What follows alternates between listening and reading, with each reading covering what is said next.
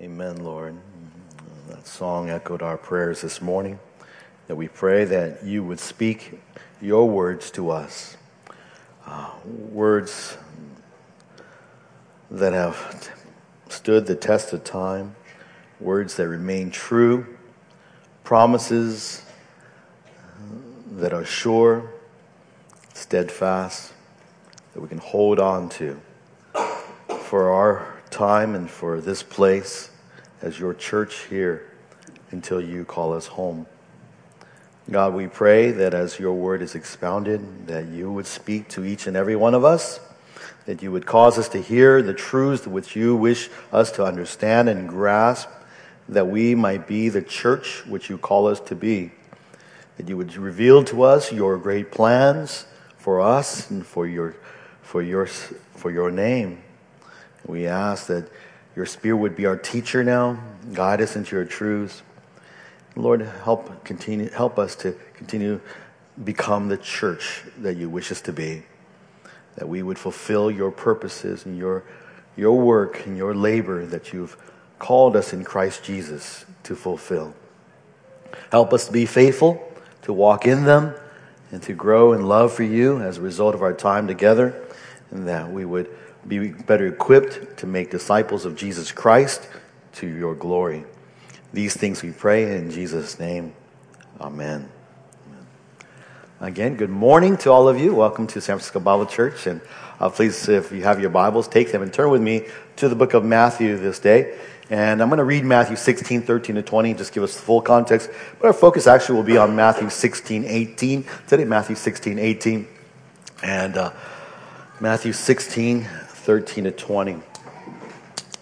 And I think I've preached this passage over several occasions, not only from this pulpit, but from in Sunday school classes throughout the years. It remains one of the most powerful passages and influential passages for me, and I trust for you too, when it comes to the nature of the church.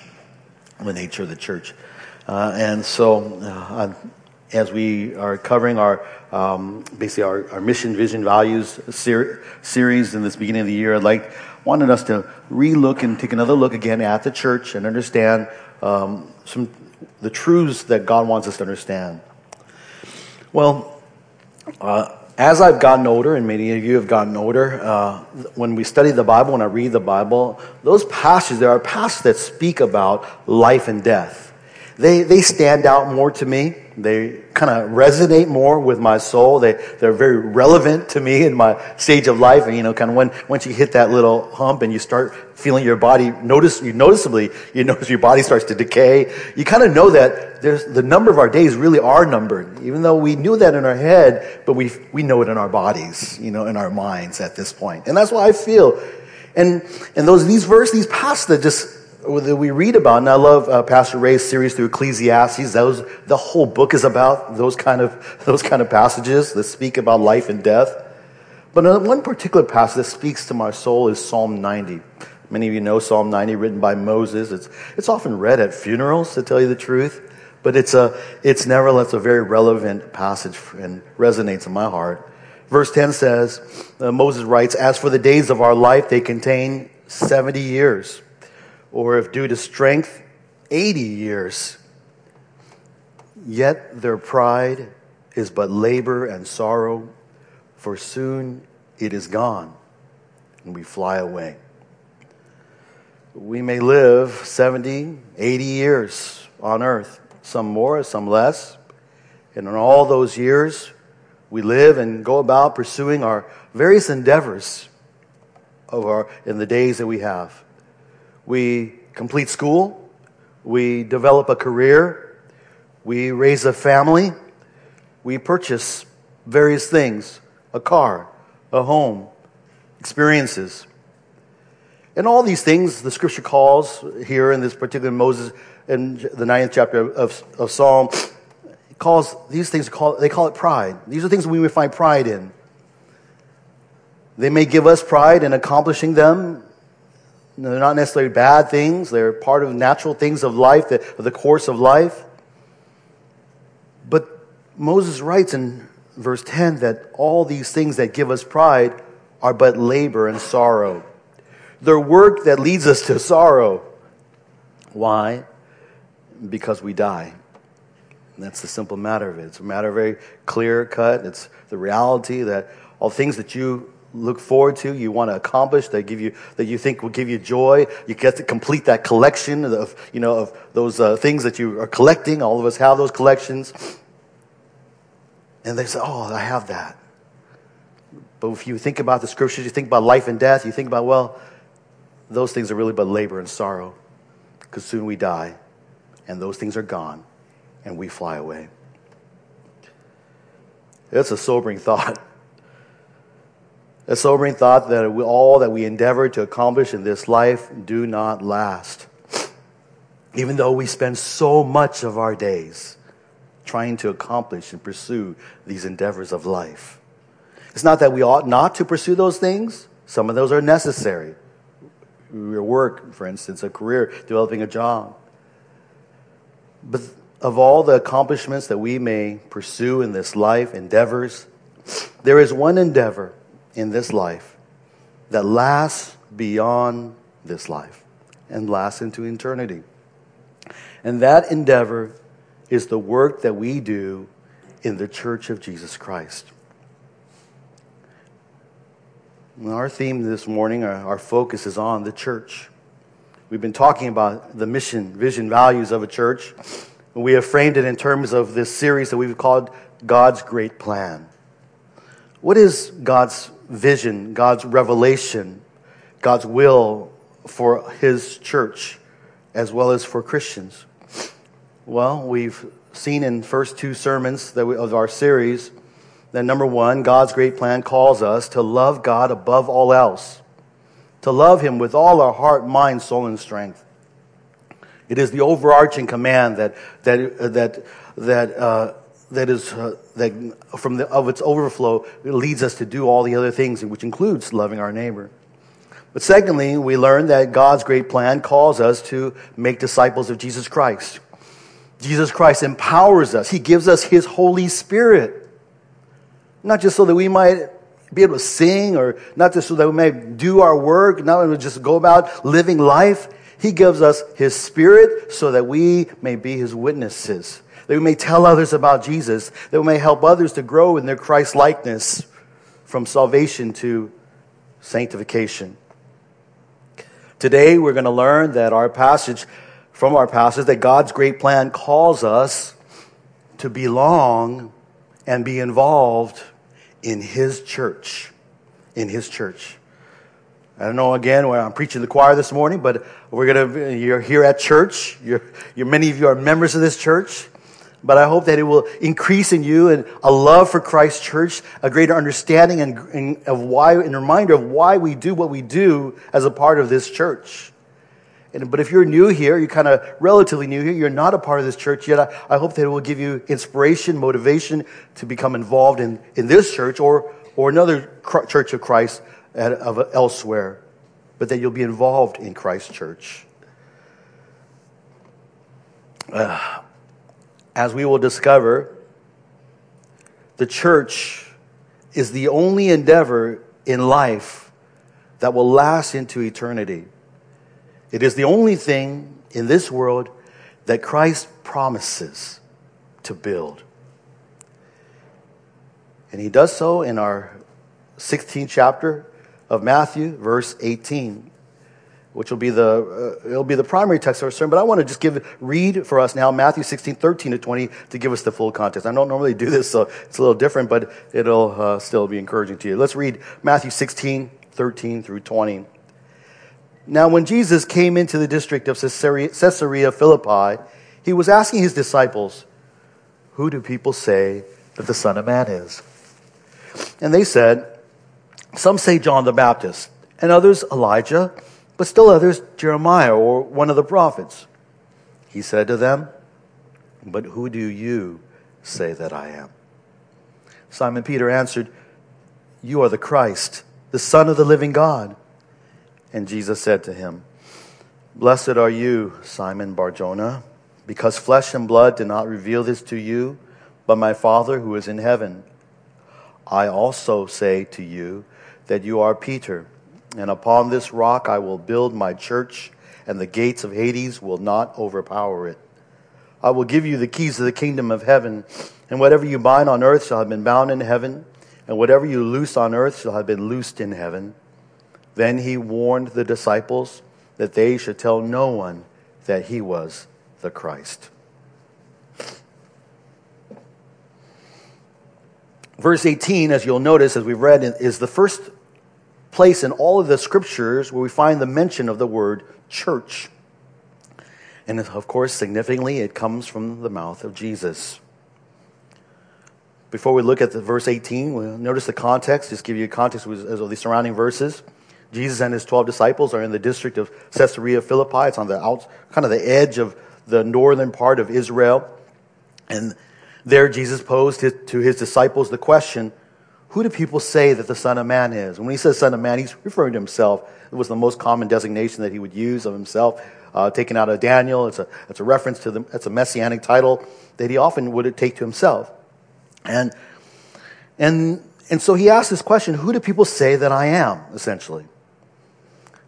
Though despite his miraculous works that he had performed by this time, despite his authoritative teaching that he had taught throughout Galilee, there was no consensus as to who Jesus was. Though all Israel looked for a Messiah, they looked for the Christ, the Anointed One, no one was thinking that he was the Messiah. So they gave various answers, which the apostles answered for him. And Jesus heard their answers, and he asked the question again, but he asked it directly to the disciples. Verse 15, he says, "But who do you say that I am?" The question really is a great question that all of us should answer in our lives. It doesn't matter who other people say Jesus is. What matters for you in your eternity is who you say that Jesus is. It's what do you believe about Jesus? And so he asks this question, makes it personal to Peter and the others.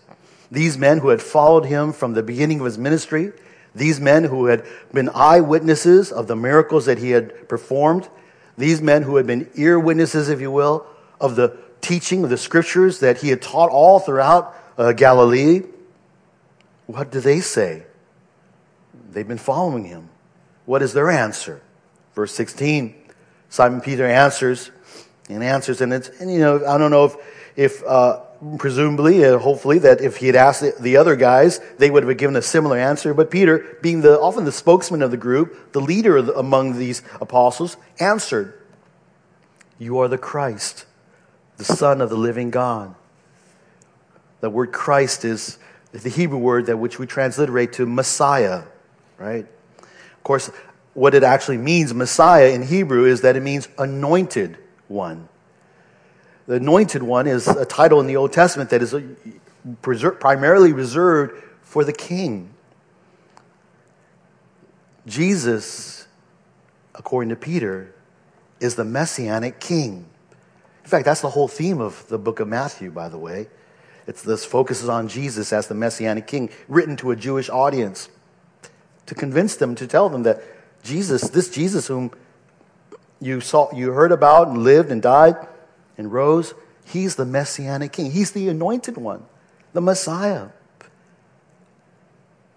Peter not only recognized that Jesus was the Christ, but he also believed that he was truly God. He calls him the Son of the living God. The word son, when it says son of someone, son of this, son of man, son of the living God, it indicates that one who is the son of the Father shares the same authorities, the same privileges, the same nature as the Father. So to call someone as the Son of God, or the Son of the living God, is to say, Peter is otherwise saying that Jesus is truly God. He was sent by God, and he was divine in his nature. And when Jesus, and this is the true confession of who Jesus was, and it is the true confession of every believer in Jesus Christ. And when Jesus heard Peter's confession, He responded in verse 17 with a pronouncement of blessing. Blessed are you, Simon Bar-Jonah, because flesh and blood did not reveal this to you, but my Father who is in heaven. Jesus uses a kind of I forget the word term, but the similar terms. He says Simon Bar-Jonah. That means Bar-Jonah means son of Jonah. He emphasizes who his father was named Jonah.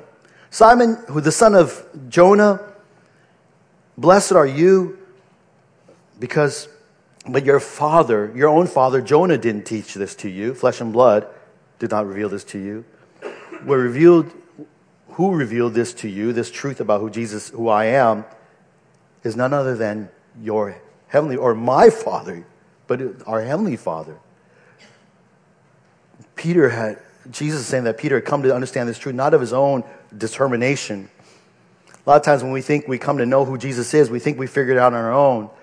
I know many of you have testimonies where you started to try to search for who Jesus is. And you studied the Bibles, and you did some comparative religions, and you looked at all the different books out there, the scholarly works, and then you figured out who Jesus was. Well, that's oftentimes where we begin. I get that. But I hope as you grow in your Christian life, you'll eventually realize that there are many people who do the same study as you do. They'll read the same books, the same scholarly works, and they will not come to the same conclusion. And they don't come to the same conclusion because they're not as smart as you. It wasn't because you were so smart that you figured out who Jesus was. It's because God opened your eyes. It's because the Father in heaven opened your eyes to the truth of who Jesus is. And that's what Jesus is saying. Peter, you didn't figure this out on your own. You're not that smart. God the Father, He revealed this to you. God is the one who gives understanding of who Jesus is. And He's the one who gave us all understanding of who Jesus is. Jesus' question to the disciples and Peter's divinely revealed answer then is the setting for us here in verse 18. But even in those verses, we learn so many truths about our faith in Jesus and how we come to saving faith. And so with that kind of introduction, I want to get to verse 18. In verse 18, we're going to look at 4 characteristics of the church that God calls us to be a part. God calls us to be a part of His church. We're to be members of His body, members of His church. And in this verse, we see 4 characteristics of this church that God calls you and me to be a part of, to be a member of, to belong to. Let's take a look then at these 4 characteristics and grow to come to love the church, the body of Christ, that Christ has purchased with His blood. First of all, we learn from this verse 18 from Jesus that, number 1, the church is built upon Christ. The church is built upon Christ. Jesus, we read again, verse 18, I also say to you that you are Peter, and upon this rock I will build my church, and the gates of Hades will not overpower it. And we're going to focus on that whole phrase, but for this particular point, we want to focus on the phrase when Jesus says, upon this rock I will build my church. Upon this rock, that little phrase there. Now, this again is a play on words. There's 2 similar sounding words that Jesus uses. We know that He says, first of all, to Peter, says, you are Peter. And Peter's name in Greek is Petros. It refers to a stone, a pebble. But when Jesus then says, upon this rock I will build my church, He's not saying He uses a second word, which sounds very similar. Not Petros, but Petra. You can see why they're very similar sounding words. But Petra does not mean a stone or a pebble. It means a large rock. It means a crag, a cliff, a big, giant, immovable rock that will not move. It's steady and sure and steadfast. You can hide in it and shelter in it and be secure in it because it is a rock that will withstand all sorts of buff from the outside outside world. And so Christ promises that he will build his church upon this rock, this large rock. Now, so scholars and theologians and Christians all throughout the ages have debated the interpretation of this rock. Many of you should be familiar with the issue, I hope.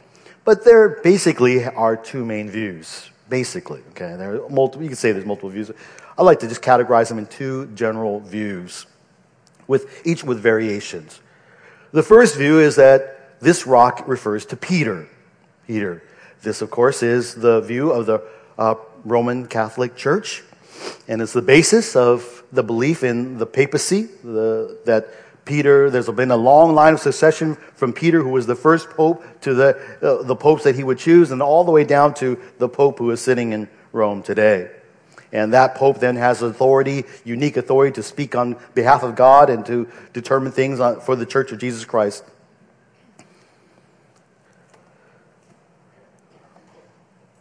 Now, we are not a Roman Catholic Church, and we do not believe in that view. And I can just basically give you the main reason for why.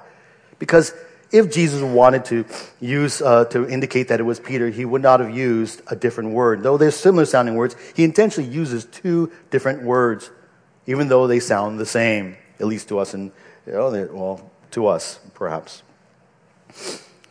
But by using two different words, he's making a distinction. He's not. It's just like if you use the word stone and then you use a rock, a cliff. They're two different things. And Jesus is saying that he's referring to something. He's trying to indicate that these are two different things. So, anyways, the second view, and the view that which we hold, and most Christians hold. By the way, there are some evangelicals that hold to view number one, but they don't believe in the papacy and all that. But there are some. But view number two generally holds that this rock refers to Christ. This rock refers to Jesus Christ. And why? Well, this is Matthew. By the way, this is the only place where this promise is recorded in the Gospels. Nowhere else. Only Matthew writes it. He writes it down because he's writing to a Jewish audience. He wants them to know who this Jesus is.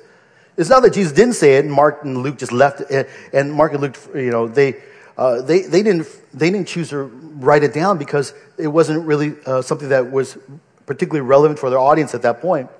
And so Matthew's writing this to a Jewish audience. So a Jewish audience that reads this, that hears this, and Jesus calls himself this rock, this large stone, this cliff, are going to think that he is referring to deity. For in the Old Testament, you just go search your Old Testament, the figurative use of rock is never symbolic of any man. No man ever calls him, I'm the rock. It's like Rock Hudson or something like that. Whoever he is. Rather, what we find is that all throughout the scriptures, we see phrases like, the Lord is my rock and my fortress and my deliverer. The Lord is my rock and my redeemer. The Lord is the rock and shelter of my life. He's a rock in which we stand. All throughout the Old Testament, we find passages that refer to the Lord as the rock. And this Old Testament concept carries into the New Testament as well. We find places in 1 Corinthians, like 1 Corinthians 10, verse 4, where Jesus Christ is spoken of as the rock. In 1 Peter chapter 2, verse 4 through 8, we see that Peter used the imagery of Jesus as a living stone. He says, coming to him as to a living stone, which has been rejected by men, but is choice and precious in the sight of God, you also as living stones are being built up as a spiritual house for a holy priesthood, to offer up spiritual sacrifices acceptable to God through Jesus Christ. This precious value then is for you who believe, but for those who disbelieve. The stone which the builders rejected, this became the very cornerstone. Jesus is that stone upon which we who come to him, we become living stones. We become built upon the foundation of Jesus Christ, who is the cornerstone, we're becoming built up into this church, this temple of God.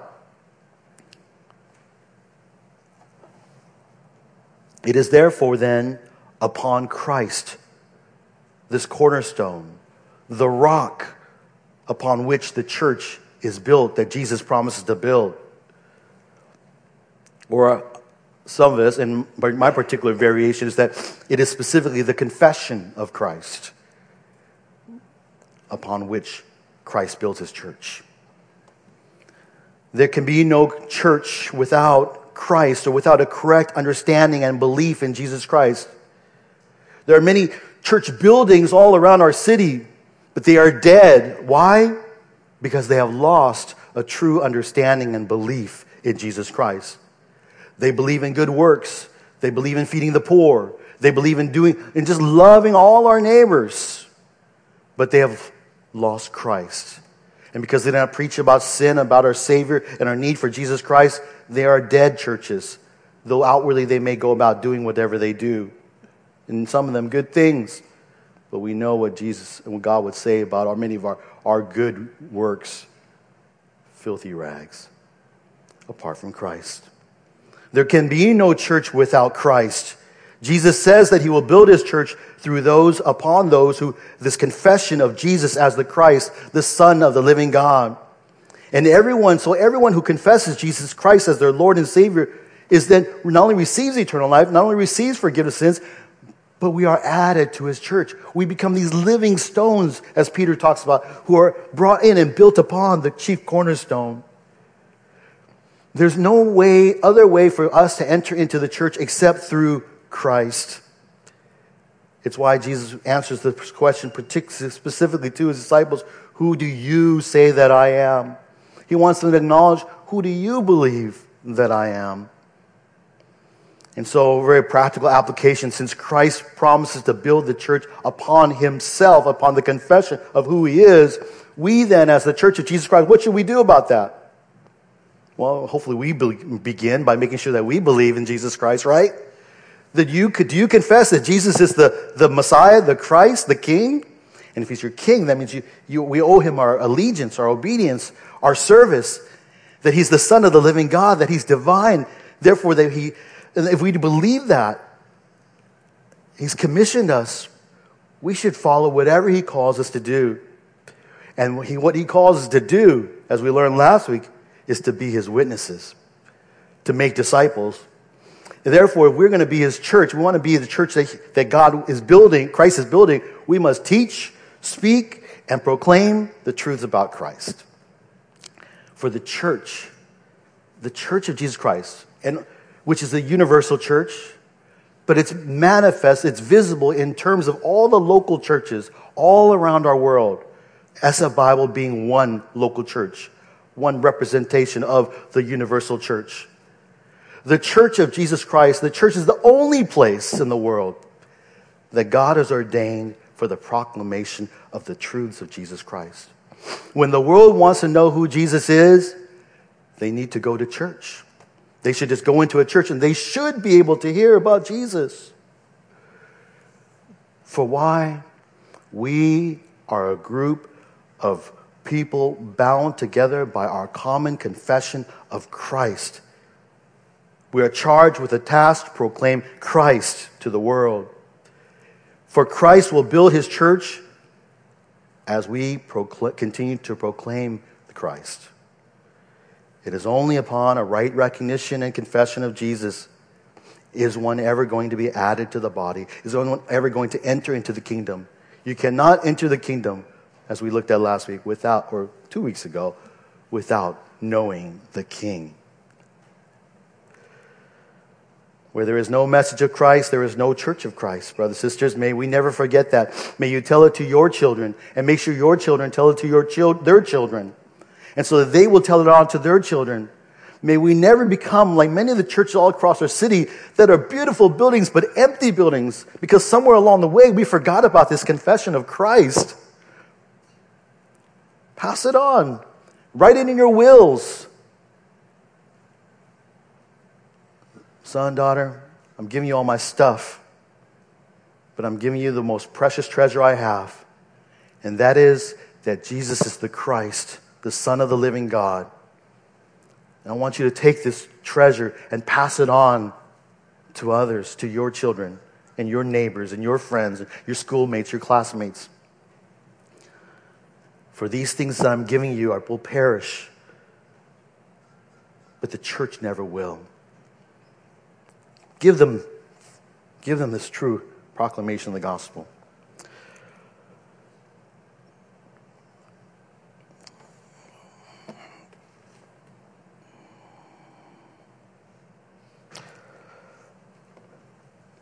He calls us to build the church, or to be part of this church, because the church is built upon Christ. That's the first characteristic. The second characteristic of the church we find, as we continue on in this verse, is that the church not only is built upon Christ, but the church is built by Christ. The church is built by Christ himself. He says in verse 18, upon this rock I will build my church. I will build it, says Jesus. And this is the promise from Jesus himself. Not only is he the chief cornerstone, the stone upon which the temple of the living God, the church is built, but he tells us that he is the one who is the master builder. And what this says, when he says, I will build, it tells of certainty. It's a promise of Jesus. All we just sung about, all the promises of Jesus, of God that are sure and secure. These are those promises that we know that we can hold on to. No matter what may happen in our world, no matter how evil things get, no matter how few Christians there are, Christ promises to build his church. He began on the day of Pentecost by sending the Holy Spirit. He used the apostles to proclaim his gospel to Jews and Gentiles, who then responded and received Christ and were added to the church. And then those people told others. And they told others, and they told others, and on and so on and so forth, until someone told you.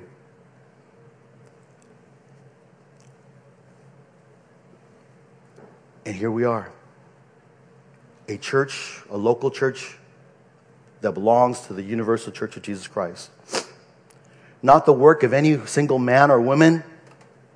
It's the work of Christ who built this church throughout all of history, ordaining all our ancestors, different people who came to know Christ, or not even our ancestors, but our neighbors or our teachers or whoever it was that shared with us Jesus. Christ sovereignly builds his church. He continues to build it, and he will continue to build it long when we're gone. He will save people. He will sanctify people. And one day he will complete the building of his church. When he comes for the church at the rapture, the church will be complete and he will bring us to be with him. It's a encouraging truth that although Christ commands us, the church, to make disciples of Jesus, that involves telling others about Jesus, leading people to Jesus Christ, helping them to try to keep and obey all that Christ commands them. This is our task. This has been given our charge. We are there, therefore, to speak and teach these things. The responsibility is upon us. But the problem is that everyone's dead in their trespasses and sins. They're not going to hear what we have to teach them or say to them, except that God is at work. Because in Christ his Son, God is at work in saving and sanctifying believers.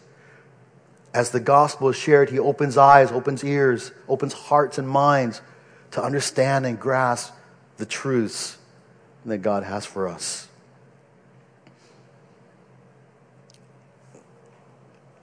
First Corinthians 3:6, the passage reminds of God's sovereignty in the work. For though Paul speaks of how he planted and Apollos watered, they're all part of this garden, this field that they were working. It was God who causes the growth. God causes the growth. And a passage that is just a vivid illustration is in John 15. John 15, verse 1 to 8 there, Jesus used the imagery of the vine and branches. I am the vine, you are the branches. Remember that? He talks about this relationship that believers have with Jesus. You got to be connected to him. You need to abide and remain connected with Jesus. And this relationship comes through those professing faith in Jesus Christ. And Jesus says significantly in verse 5, I am the vine, you are the branches. He who abides in me and I in him, he bears much fruit. And I love the part that comes next. For apart from me, you can do nothing. You can do nothing. It's a strong statement. Apart from Jesus Christ, you can do nothing in this world. It's like you take a piece of branch and you cut it off the vine, you just throw it on the ground. What's going to happen? It's not going to grow into another vine. It's going to shrivel up and die. It can do nothing. It's only as that branch remains connected to the vine is able to do anything. Produce fruit, grow leaves, and extend further. For the saving of men and women in court is something that depends for all of us. Even as we're called to do the work of making disciples, it all calls for us to depend upon Christ and to abide with Christ and to remain with Christ and him alone. And so this should encourage us in our discipleship and our evangelism, that we can trust Christ to build the church, to grow the church, to make disciples. A lot of times we go out and maybe when you evangelize, and particularly churches, we're so tempted to evaluate our evangelism by numbers of how many conversions there are, how many people came to Christ. We even think about, maybe we can evaluate like even how the health of a church by how many new members we get. So it's so easy just to evaluate these things by numbers, as if somehow it was what we had accomplished those things. But when we evaluate numbers in the church, and I get it, it may be a helpful just kind of thing to look at the church in some way, but it's to trust in those things alone. It's a little misleading. It can be false, because we're not the ones who produce those numbers. We're not the ones who build the church. It's Christ. All we are to be doing is to be faithful to tell others, to be faithful to strive to make disciples of Jesus, and let God do the work. There are many faithful churches out there who proclaim the gospel, and they are still very small churches. They're probably dotting all across America and all across our world. They're not large churches, medium-sized churches like this one even. And as they are faithful to tell others of Jesus around where they live, that it pleases God. For Christ is the one who saves. We don't have to look at those numbers. We need to simply depend upon Christ. So let's be prayerful. Let's be prayerful. If Christ, the church is built by Christ, let's continue to ask Christ and pray for God's will to be done. Christ, will you build your church as Christ promised? You can pray that. That's something we can hold on. It's a good promise. Will you build as a Bible as you promise to build your church? It's a great prayer. Please pray for our church, this church, as we continue to labor for his kingdom. Thirdly, a third characteristic of the church of Jesus Christ we find in our next point is that the church belongs to Christ. Jesus says, I will build my church. My church. I like that. And that personal pronoun, as we've been running, it seems like keeps coming up. But these pronouns they really do matter. The church is Christ's. It belongs to him. It implies that it belongs to him. He is the owner of the church. Why would he say that? How can he say that I will build my church? It's still future, so the church is not, it's still a future point at the time of writing here or the time of speaking. But it belongs to Christ. Why? Because he's the owner. Because, first of all, he purchases it with his own blood. Acts chapter 20, verse 28, be on guard for yourselves for all the flock among which which the Holy Spirit has made you overseers to shepherd the church of God, which he purchased with his own blood. These are very fine words, especially for elders of a church, leaders of a church. Because it's so easy for leaders to think that this is our church, my church. This is Pastor Henry's church. I'm the first among equals, so therefore my way should go. Right, guys? Yeah. And it rarely goes that way. No.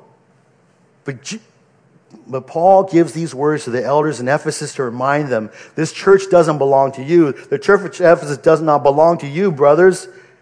It belongs to Christ because he purchases it with his blood. Not your blood, his blood. A healthy reminder. Not only is he the one who purchased the church with his blood, but he is now therefore the head of the church. Colossians 1:18, we read in our call to worship, he's the head of the body, the church. And then not only is he's the head of the church, but he's also the husband of the church. Ephesians 5:25, there's a whole passage about husbands and wives. But husbands, love your wives. How? Just as Christ loved the church and gave himself up for her. Like a husband, Jesus gave himself up for his bride. He gave his life over for her. It is Christ's church because he purchases with his own blood. Therefore, he's the head of the church and he's the husband of the church.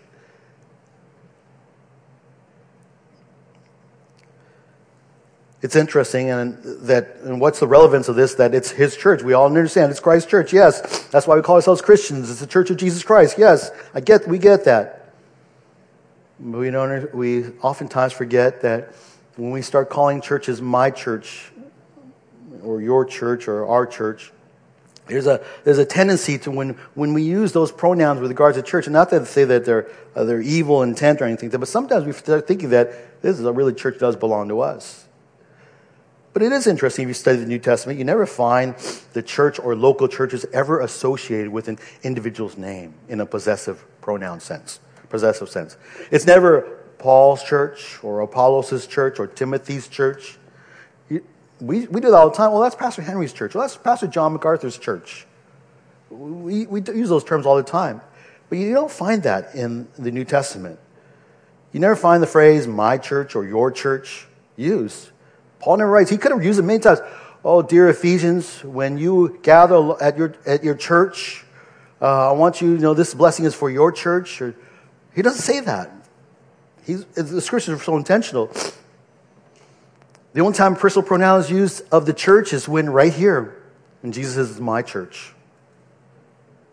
There are a couple instances, of course, and we don't be too, I know when I say that, I hope you guys will be careful, okay? I know sometimes you take it and you just run and go crazy with it and say, oh, you said, oh, your church, or my church, oh, that's bad. Don't think like that, but just trying to understand why I'm trying to say to you. There are times where it talks about the group in terms of a group of, or the church in terms associated with a group of people, the church of Laodiceans, the church of the Gentiles. And so there's kind of associations. But for the most part, the church is never identified with any individual, though. Instead, except for Jesus. The New Testament would often use phrases such as the church that is in her house, the church in your house. It's very intentional. And I believe this intentionality is to remind us that for the believers, that the church does not belong to us, but it belongs to Christ. So I know and it's not going to change how we use the terms, such as my church, your church, and that's okay. But just remember what you mean by it. It's the church that I attend, the church that I'm a part of, the church that I belong to. It's the church where I gather. That's what we're talking about when we say my church, I church, your church. Okay. For not a few churches throughout history have become places of contention and conflict because one or a few of the leaders of the church started thinking that the church belonged to them. This is my granddaddy's church, and this is my daddy's church, and this is my church. You can't come in here and tell me what to do with my church. For our sweat and blood, we worked and we built this building, we built this gathering here. This is our church. It's going to be my way or the highway. I didn't mean to put that in a southern accent, but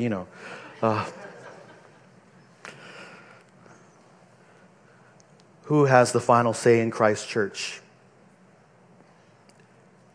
Who has the final say in ESSA Bible? You're going to say Pastor Henry, huh? No. It's Christ, right?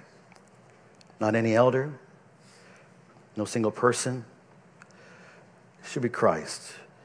How do we do that, though, practically? Well, it's through the word of Christ. Ultimately, the elders are called to be gifted men who are able to teach so they will know what the scriptures teach. So in the discussion of various matters, we try to understand, what does Christ want us to do? And we will discuss, we debate, we'll have differences of opinion, but we try to bring to bear upon particularly heavy situations all of what Christ's word has to say.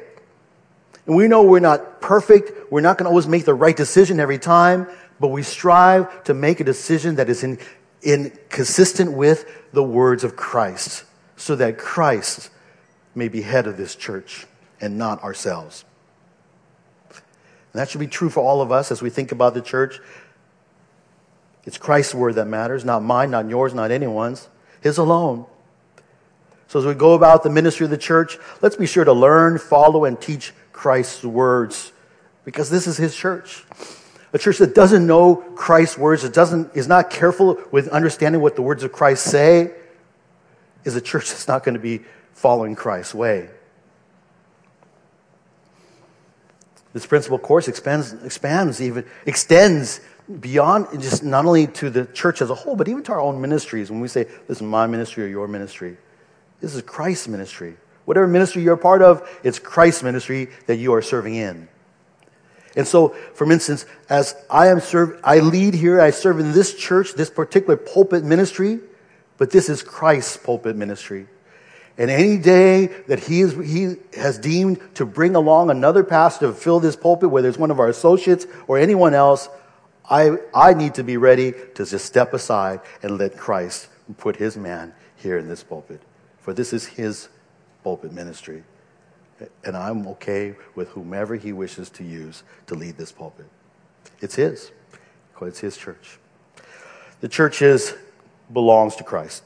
Fourthly and lastly, we learn this fourth characteristic of the Church of Jesus Christ that we are all called to be a part of is that the church is preserved by Christ. Preserved by Christ.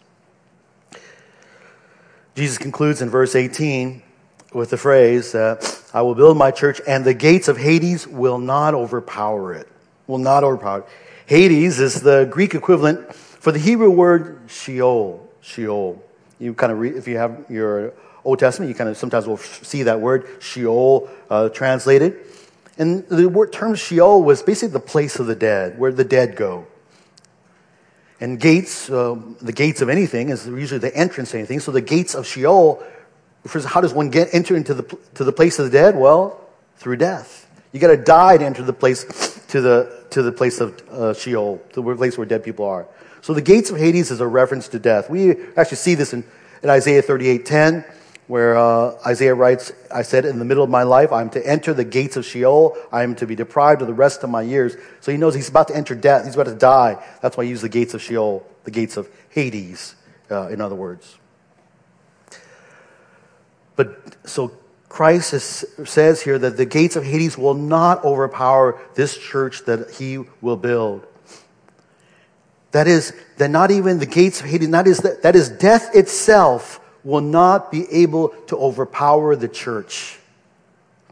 There are people who want to kill and destroy the church. All throughout history, today even. I know Americans we only know about what's going on generally in our neck of the woods. But if we look in the news, go find a good Christian website, go maybe Voice of the Martyrs or some church persecution, you will find there's a long list of countries where Christians are being sought out to be killed. There are still people who want to destroy the church. But Christ's promise is that though people have been trying to destroy the church, people have been trying to kill Christians, that even death itself, the gates of Hades, will never overpower it. They cannot destroy the church. Why? Because Christ has promised to build it. And what Christ builds, no one can destroy until Christ is ready to call the church home. The word for overpower means to have mastery over something, to be a master over, to say that you could do, I'm going to have control over you. I'm going to tell you to do this, you could do that. It's like a master and a slave. And Jesus says that death will not be able to be master over the church. How do we know this to be true? Or how is this to be? We learn in Romans 6:9 because we're associated with Christ, because we belong to Christ. Now, Paul writes in Romans 6:8-9, now if we have died with Christ, that means if we identify with Christ's death, that is His death on the cross, we believe that we shall also live with him. That means we're also going to, though we have died with him, we're going to also be resurrected from the dead. How? Knowing that Christ, having been raised from the dead, is never to die again. Death no longer is master over him. See, Jesus, when he rose from the dead, he showed to the world and to us that death no longer can be a master over him. Death cannot overpower Jesus. Therefore, as those who identify with his death and his resurrection, we as the church can have the confidence of knowing that death will not master us. Praise God.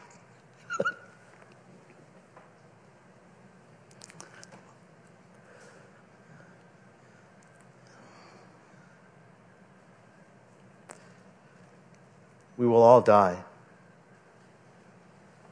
I look around this room.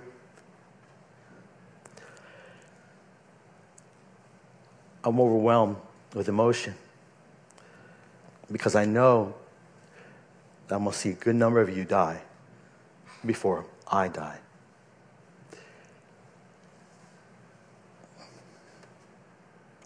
And it brings me sorrow in a sense because I know that death is the final trial.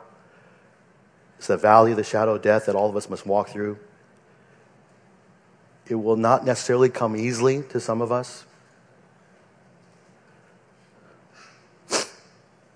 And though we die, yet I rejoice because I know that death will not be a master over you. And though you die, and though we all die, we will know that we will enter into his presence through faith in Jesus Christ. Paul writes 1 Corinthians 15, 54 to 57. Death is swallowed up in victory. O death, where is your victory? O death, where is your sting? The sting of death is sin, and the power of sin is the law. But thanks be to God who gives us the victory through our Lord Jesus Christ. See, Christ not only defeated death at the cross, but he did so for all who would ever believe in him. His resurrection is the visible picture of his victory over death. His resurrection gives the believers the hope that we too shall conquer death because of Christ. See, the sting of death, what causes our death is sin. But Jesus, when he died on the cross, he took that sting, our sin, and he bore it on the cross. So that sin does not have its sting on us anymore. And though we physically die because of our faith in Jesus Christ, we will not truly die. For we will live on, we will never die.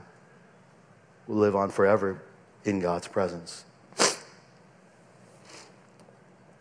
Thanks be to God who gives us the victory through our Lord Jesus Christ. The greater joy is that as we make disciples of Jesus Christ, each soul that we may point to Christ, each soul that we may lead to Jesus Christ, each soul that we help grow in Christ is one more soul delivered from the power of death. One more soul delivered from death's sting, the sting of death. Each one, whether they are our children, our parents, our spouse, our co-workers, our classmates, and yes, even our enemies, is someone who, if we lead to Jesus Christ, will be someone who is there waiting for us or will meet us there when we enter the kingdom of God. Our work in the church of Jesus Christ is not labor and sorrow, though we die. For the work, the fruits of our labors go into eternity. They extend. They are an endeavor worth laboring in, brothers and sisters. For these fruits will never perish. Well, Christ has promised to build his church. As we see in this verse today, the church is built upon Christ, first of all. which is why we tell others about Jesus Christ, about how they too can come to know him as their Savior and Lord, and how he is the King and the Son of God who died and rose again on our behalf. Secondly, the church is built by Christ, which is why we as a church depend upon Christ as we go out and make disciples, as we tell others about Jesus.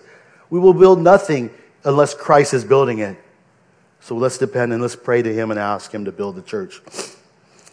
Thirdly, the church belongs to Christ, which is why we follow his instructions to build it. That it's his words that we must follow. And fourthly, the church is preserved by Christ. Therefore, the investment of our times and labor is worth whatever we spend. Whether you're a young Christian with many years ahead of you in life, talks about death and life are kind of just intellectual. They're in your head. It has not gripped you that you're going to die yet. I want to tell you that the church is a worthy endeavor for your life. All the things that you pursue, that you have passions for, that are on your bucket list, those are fine. But make the top of your list, the top of your energies, the work of laboring in Christ's church, in Christ's field, in Christ's building. For it is an endeavor that will last beyond our lives, your children's lives, your grandchildren's lives.